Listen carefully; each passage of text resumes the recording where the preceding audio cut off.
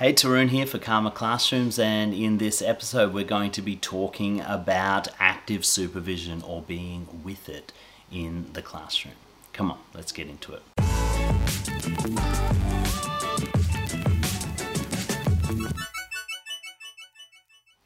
Alright, here we go. We're going to be talking about active supervision in the classroom or being with it in the classroom, as some commentators call it.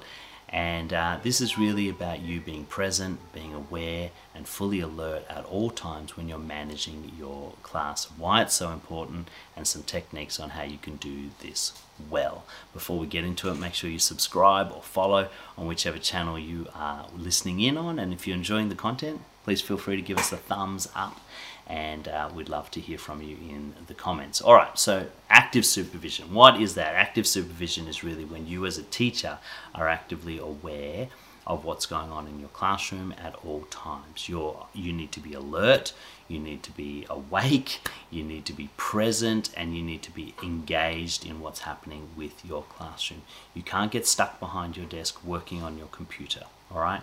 You can't get stuck at the front of the room just helping one student all the time. You have to actively supervise the class, actively move around the class, actively look at each student and make sure you're keeping eyes on students that may have the tendency to cause disruption or misbehavior. So some people call it with itness. You've just got to have an awareness of what's going on. Be with it. You know, I remember monitoring a teacher who was having trouble with disruption in her class. And she said they just talk non-stop, and they were a Year 9 class, and I went in to observe her, and as she was writing on the board, two boys stood up and they walked across the room and went and had a conversation with some of their friends. And then as the teacher finished the sentence on the board, the boys scurried back to their seat, and she turned around and told them all they were making too much noise, and then she went back to the board and continued writing. And again, these two boys stood up, walked across the classroom, started a conversation, and then as she got to the end of her sentence, they ran back to their seat. And this went on for 3 or 4 times, and she had no idea what was going on behind her, and she complained to me, you know, see, they just talk all the time. And my comment to her was, it's not just talking that's happening. You have no awareness or understanding of what's going on in your class. It's really important that you position yourself in ways that you can keep an eye on the class. If you have to write on the board and you can't see your class, well, there's a couple of ways you can do that. You can stick a mirror on your whiteboard so you can observe the class. You can get somebody else to write on the whiteboard. Or perhaps you can use a PowerPoint that doesn't require you to write on the whiteboard. Whatever it is, you've just got to keep eyes on your class. You know, when students ask for your help, make sure you don't position yourself in a part of the room where your back is turned to the rest of the class. Position yourself behind a student who's at the back of the class so you can see everybody.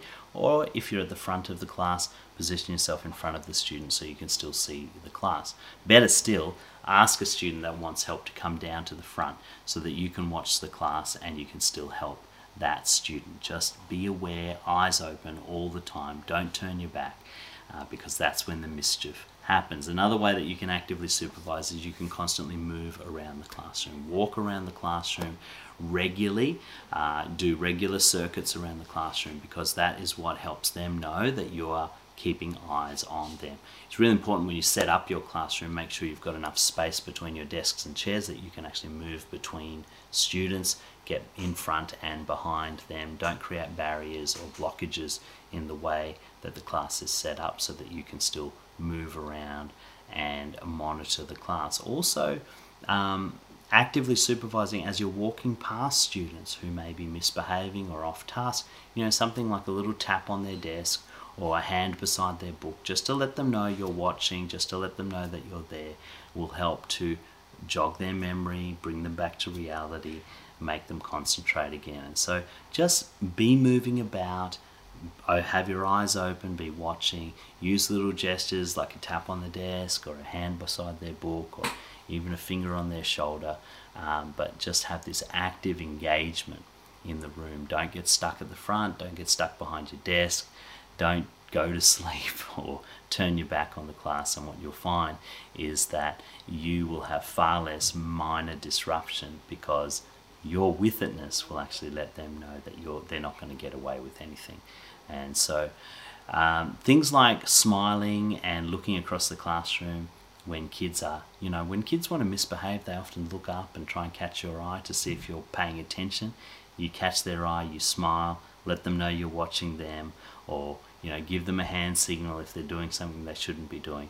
Little micro gestures, little signals that don't require you to talk, but just let them know that you're there, can be very powerful in helping to reduce disruption and misbehavior without being negative or without being in their face. Okay, so that's active supervising. It's absolutely crucial for maintaining a class well, and it will help you to gain more time in delivery of instruction. It'll help you gain more time in engaging with your students, and you're going to be much calmer and less stressed for it.